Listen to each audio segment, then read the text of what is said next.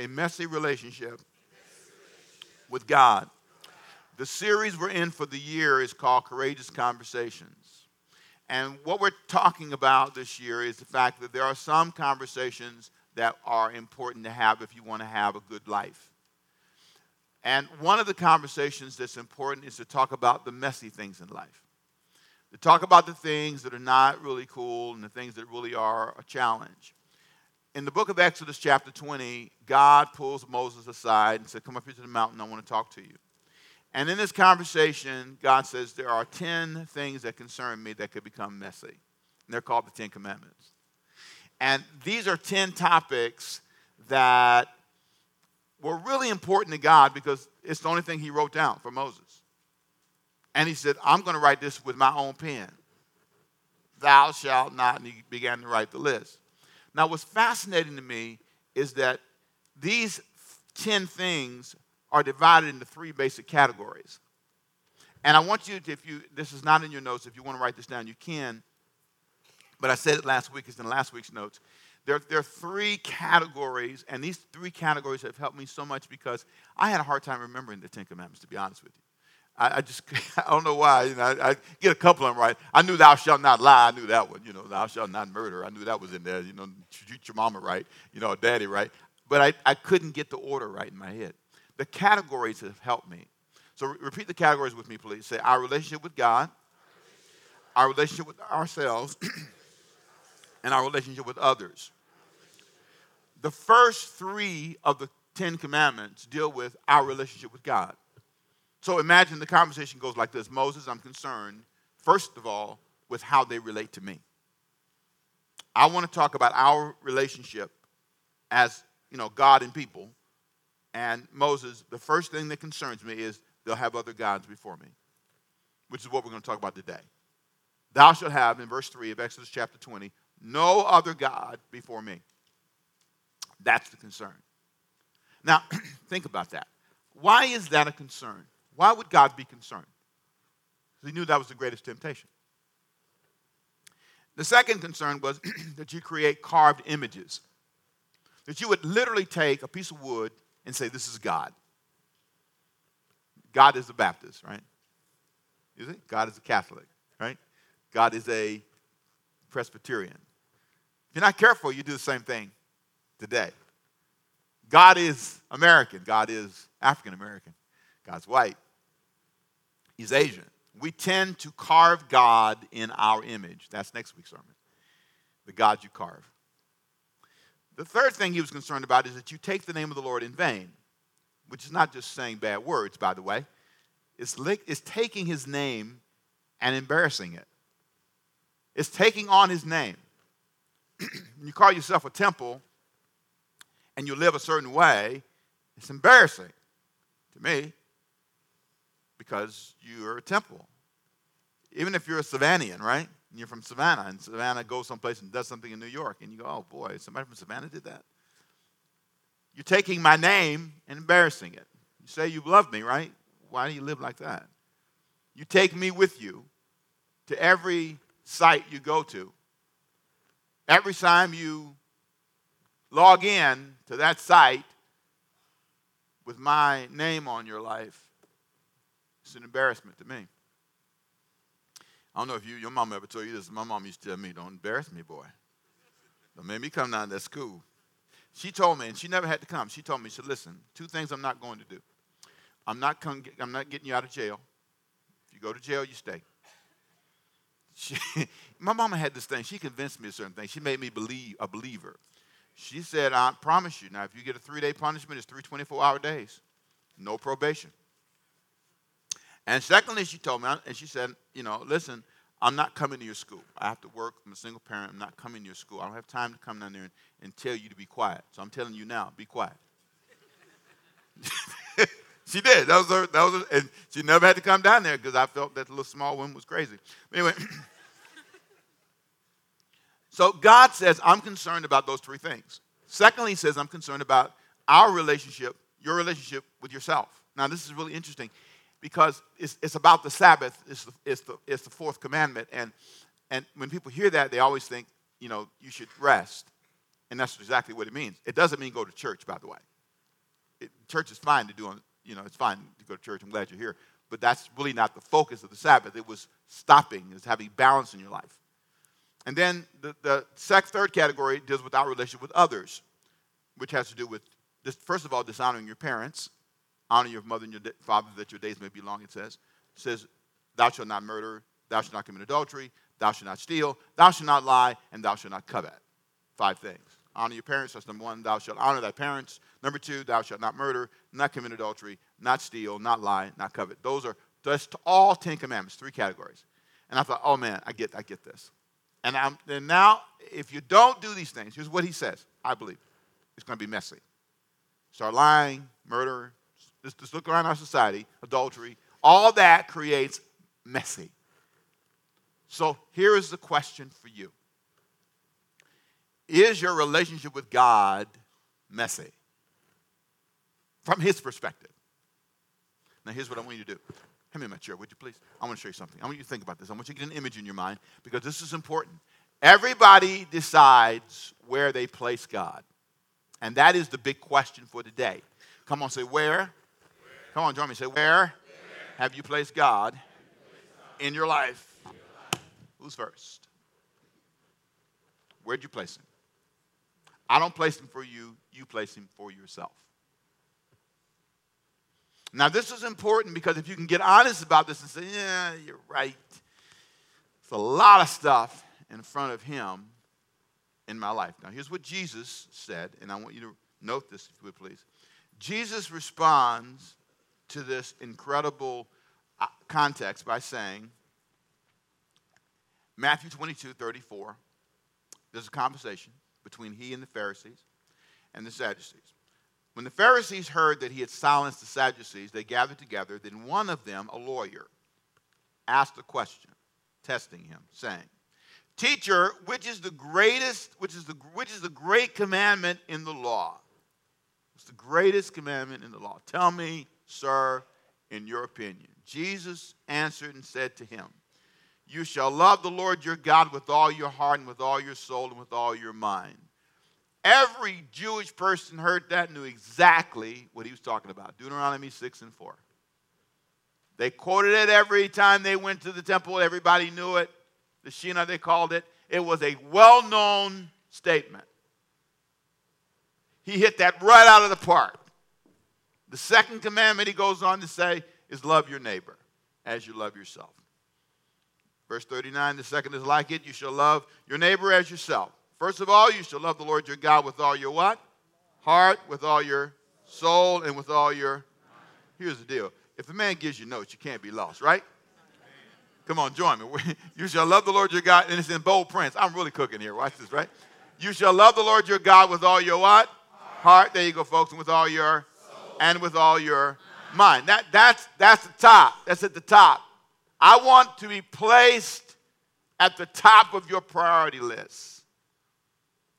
That, my friend, is what he said is the most important thing you can ever do in your life. It's where you place God. Now, what's interesting is to know if you've done that, you need a test. So there is what I call the test that you put God in the right place. There's 3 things you do. You ready? Number 1, there's the heart test. Say that with me, please. Come on. Come on, say the soul test. And the mind test. If I want to know if you put God first, and if he's first in your heart, your soul, and your mind, you need to test all 3 of those areas. Here's what the heart test consists of. You ready? He's at the center of your attention and the foundation of all your values. If I looked at if I looked at the center of all of your life and said, okay, here's this person's values. If God is truly at the top of my life, then he's at the center of all of my attention and the foundation of all my values. He's the heart of me. He's at the heart of why I treat you this way. He's at the center of why I respond that way. Second test, the soul test. He has given influence over your intellect, this is important, how you think, your emotions, how you feel, and your will, what you choose to do. Say all three with me, please. Say intellect, emotion, and will. The soul test exposes something that's very profound, and it's really often lost. People don't always get it. My soul and my spirit, the terms are used interchangeably in Scripture, and it's really the spirit being is the essence of who I am. It's the part that makes the body come alive. Without a soul, you just kind of laying there. And so there's a soul impact, and my soul is what controls how I think, how I feel, and what I will to do. So if I really want to know where that all is, what I need to do simply is pay attention to what I think about. That tells me where I placed him, how I feel about things. Do I grieve over what he grieves over? Do I have the same passions he has?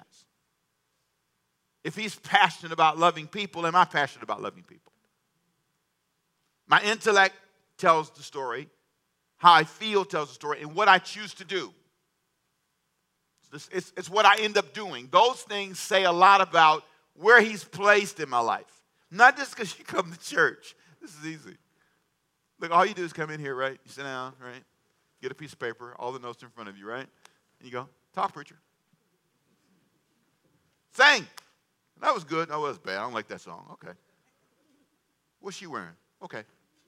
No, and if you're not careful, you feel really, really good. You go home and say, well, I went to church. It was so good. And I'm saying, okay, that proves what? About the placement of God in your life? It's a valuable thing because hopefully it helps you grow. And that's the only reason you should come here. If it helps you grow and become a better person. And I think it's really important for you to get that in your mind because it's really the test. Oh, my God. The three tests. The heart test, the soul test. What's the last one? The mind test. All right. The mind test. He has strong sway over the way you think. His will and philosophy can veto your will and philosophy anytime. Is he at the center of your life? That's the bottom line. Is he really at the center? And I gave you some commentaries there you can look at on your own that kind of give you a basic summation. Talks about the Shekinah and all that good stuff and how important it is to love God with all your heart and with all your mind, with all your soul, and he explains all that so you can read it on your own. But I wanted to simply go a little further to the second person that kind of brings light to this topic. Jesus said, God needs to be first. Moses explains some of why. In Deuteronomy chapter 6, verse 4, where this is first stated, 4, 5, and 6 in Deuteronomy, if you go back and look at it, there is a warning that he gives to the children of Israel when he makes this statement in Deuteronomy. He kind of warns them in chapter 7 that if you don't make the right relationship choices, the right placement choices, you get in trouble. And God knew this. That's why when he called Moses to the mountain in Exodus chapter 20, verse 3, the first thing he says is, I'm really concerned about me being first. I'm really concerned about the placement of me in their life. Because if they don't place me properly in their life, three things will happen. And Moses articulates this in chapter 7. And I'm done for the day. It's an easy sermon. Watch this. You ready? First thing he says is, they need to understand that when you enter into a relationship, that will impact your future. Whoever you choose to place first in your life, there's an impact that will happen if you put the wrong person first. And he describes why he says this in chapter 7, verse 1 of Deuteronomy. When the Lord your God brings you into the land which you go to possess, and cast out many nations before you, the Hittites, the Girgashites, the Amorites, the Canaanites, and who else? When did you say the what? Perizzites, right? And the Hivites, and who else? Jebusites. So when you take all 7 of these great nations that are greater and mightier than you, when the Lord your God delivers them over to you, you shall conquer them. Listen carefully. You shall utterly destroy them. You shall make no what? Covenant with them. Nor show what? Mercy to them. Nor shall you make marriages with them. You shall not give your daughters to their sons and take their daughters for your son. Who you enter into a relationship with, he's saying, will have a great impact on your future. So let me give you some future insights. He knew what would happen. See, God says, I want to be in relationship with you, and I want to be first. I want first slot. If I'm not, it will have an impact. And he says, let me tell you where it's going to start with the Girgashites, the Hivites, the Jebusites, and all these other people you're going to meet. And when you meet all these other people and you get in the promised land and you get to a place of comfort, you're going to tend to forget me. And you're going to start marrying these folks, and you're going to start rolling into these relationships, and relationships are going to move you in the wrong direction. But not only will it affect your future, the second thing he says is going to affect the future of your children. So please watch this in verse 4. For they will turn away your sons from following me to serve other gods. Now catch this. This is what's going to happen if you don't place me in the right spot. You're going to put me behind all these Girgashites and Hivites and Jebusites you meet. So everybody's in front of God, and God is kind of behind all these other folks instead of being first in your life. And the result you'll see in your children. If you want to see the result, look at your children. This is the warning, he says. It's going to be messy. It's going to be really messy. You're saying, Pastor, that it's all my fault? No, I'm not. Kids make decisions. You can do the right things, and kids can do the wrong things. Come on, give me an amen. I get that. But if we're really honest, sometimes it's not that simple. Sometimes choices we make, we work so hard to never talk to them. We introduce them to Girgashites, Hivites, and Jebusites. We allow, because sometimes it's family. Sometimes my family are the Hivites, Jebusites. I love family, but I'm saying, to be honest, there are moments when we compromise because it is somebody we like and love. And so we now end up serving other gods, and this is what he said will happen. They'll serve other gods, and the anger of the Lord will arouse against you and destroy you suddenly. That's what will happen. Now, God's plan was to make you a special person. Chose you to be a people for himself, verse 6 says. A treasure above all the people of the earth. That was his plan. But what makes that hard is what you've chosen. It's the decision you make. You are not first God. And that takes courage to say. The third thing that will happen is it will affect and impact all your life outcomes. It has this way, when you make this decision to make God second, third, and fourth behind life, business, money, everything else. He says what happens is your life outcomes. It's 10 years down the road. You know, one of the things that in these news cycles and stuff, all this stuff that you see, you know what I thought? It's all temporary. If you live long enough, it all comes to the light. In the end, it's all over in a short period of time when you look back. And I just understand that when we deny God as a nation, when we deny God as a family, when we deny God as a church, and we put other things in front of him, like, watch this, you ready? This will surprise you, church growth. It's all about getting bigger. It's all about being famous. A lot of preachers, if they're not careful, the whole thing is about fame, notoriety. I'm not against that. I'm a high achiever. I want more. I'm working hard. I'm planning on going back to school. I got visions for my life. What?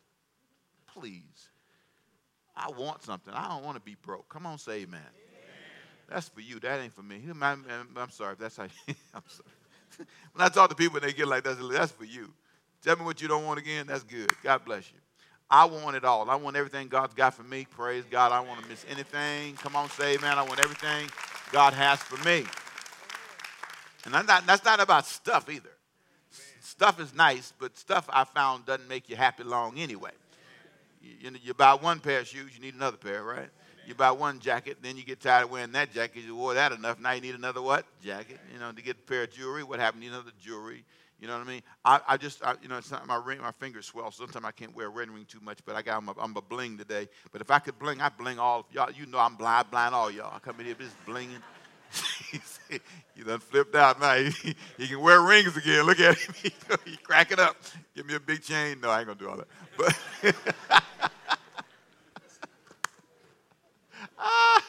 he's going back in time. Something happening to him.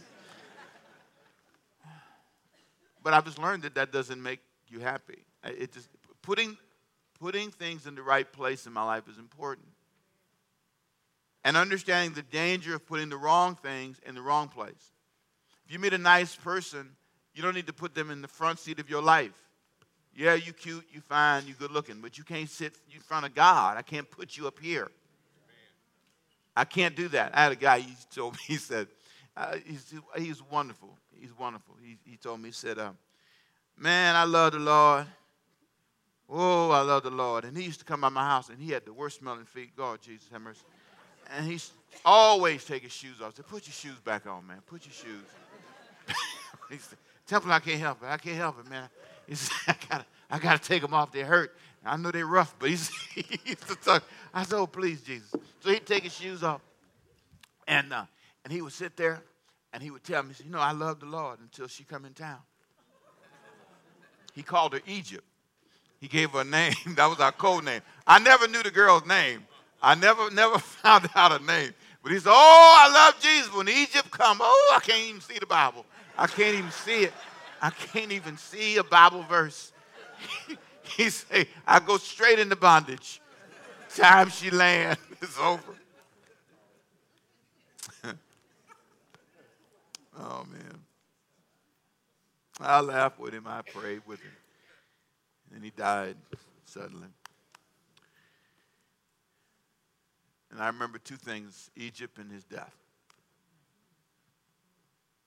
Sang like an angel, too. He sang like an angel. I heard him one day singing in church. He used to have testimony service. Just one more time. He sang that thing, boy. Just one more. I said, who is that? I looked around, there he was. My friend. Man. What's your Egypt? What's in front of God in your life? What sits on the throne of your life? If I looked at your heart, if I looked at what you thought about, I looked at what you do, I would say it's not a relationship with God. Because when they come around, all that goes away. All of it goes away. And the outcomes in your life prove it. Verse 9 of Deuteronomy chapter 7. Therefore, the Lord your God, he is God, the faithful God, who keeps covenant and mercy for 1,000 generations with those who love him and keep his commands. And he repays those who hate him to their face, to destroy them. Now, this is hard because who wants to think that your life says you hate God? But can I ask you something? If your spouse, girlfriend, whatever, never spent time with you, only called you on the weekend for an hour and a half, how close are you? If every mention of money made them mad, why are you bringing up money? I'm not here to give you money. And you said, but we're in a relationship. But what's that got to do with money? I just want to live here. I don't want to pay for anything. I want you to think about how loved you feel. And every time they got some money, do the last one they think about. Now God's pretty clear. He says, your life outcomes could be because you and I are at odds. And some of what I think happens in families is tied to judgment. I really do. Sometimes I look at families and I say, you have hated God in your day-to-day life. If I looked at where you've placed him in your life, if I look at what you've put up here, he would conclude you don't like me. You do that on far less with people that you know. You can text somebody and say, did you see my text? If you love me, you answer that. Some of you text them and you wait. 1, 2. Oh, I know he saw my text. I know he saw that text message. Then you text me, do you see my message? And you wait again. 1, 2, 3. You're mad over a text message. Fiery mad when you see him. What were you doing today? Let me see your phone. I've seen more relationships destroyed over these phones. Sometimes when they get rid of these phones, let me see your phone. Oh, you got my text message exactly at 9:05. Did you respond? No, it's called a job. They don't allow me to respond to your text messages. Because they know if you text me, you're going to text back. And you get so mad and you feel unloved. Don't ask God about your responses to him. You heard a sermon how many years ago?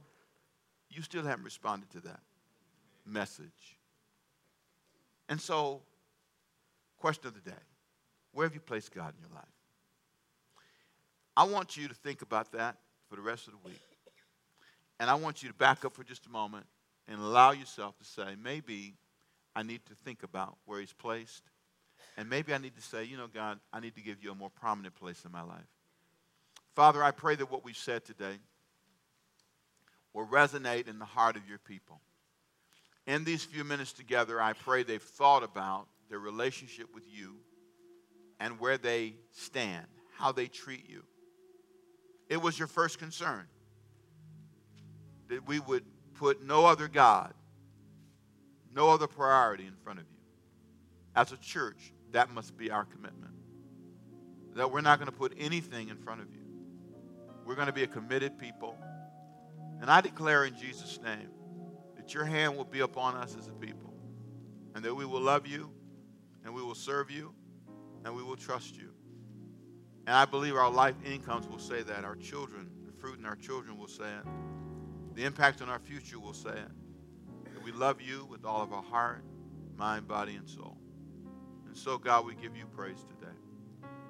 Now, Lord, if there's anybody here that would say, either in the building or watching from home or on demand, and that person would say, I know what Pastor Rick said today is true. Placement of God in my life has not been the best. I do everything else first. When I get up in the morning, I do other things first. But Lord, I pray that would change today. I pray that they would say in Jesus' name, Lord, you are first today. I give you praise and glory. Would you look at me for a second before I conclude this prayer? Every morning it's a tradition for me, and I try to do it every night. I really do throughout the day. I pray a prayer. I'll say, Lord, before I get up, I'll say, Lord, today I pray your word over my life. I pray your blessings over my life. I pray that you would prosper me and guide me. And before I go to bed at night, I'll say, Lord, let your word rest on me tonight as I sleep. I pray your blessing. I want you to be the Alpha and the Omega of my day. I want you to be the lunchtime pause in prayer. I want you to be the one that I make time for. And I want to cut this television off. I want to fast this television and not watch 5 hours of TV, God, and ignore you. There's something, Lord, about saying to you, you are first in this block of time. God, I pray that the congregation today would leave you with a fire and a passion to reignite their love for you, to reignite their commitment to you. And I believe the impact will be powerful on their children, on their future, and all their outcomes as they put you first. With every head bowed and every eye closed, if you're here today and you say, Pastor, what you said made me think about my walk with God. And I want to give my life to Jesus. Maybe I've been a good person, but I just haven't really done that. He's not been on the throne of my life. If you look at my heart, if you look at how I think, if you look at how I live, what I say, words I use, it's obvious that he's not been a part of my choices. But I want to make him the top choice today. If you want me to pray that prayer for you, I want you to raise your hand. Say, pray that prayer. I want to give Jesus my life. I see you. Anybody else saying pray? I see you. I see you. Anybody else? I see you back there. I see you back there. Anybody else? I see the two of you. Father, I pray for these in Jesus' name.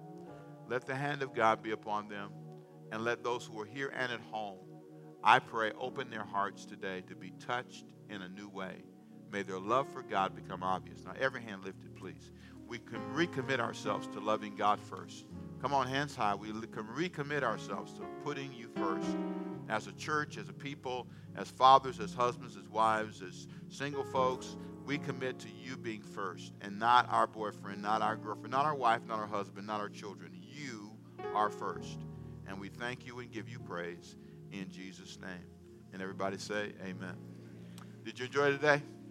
I hope it helped you. Praise God.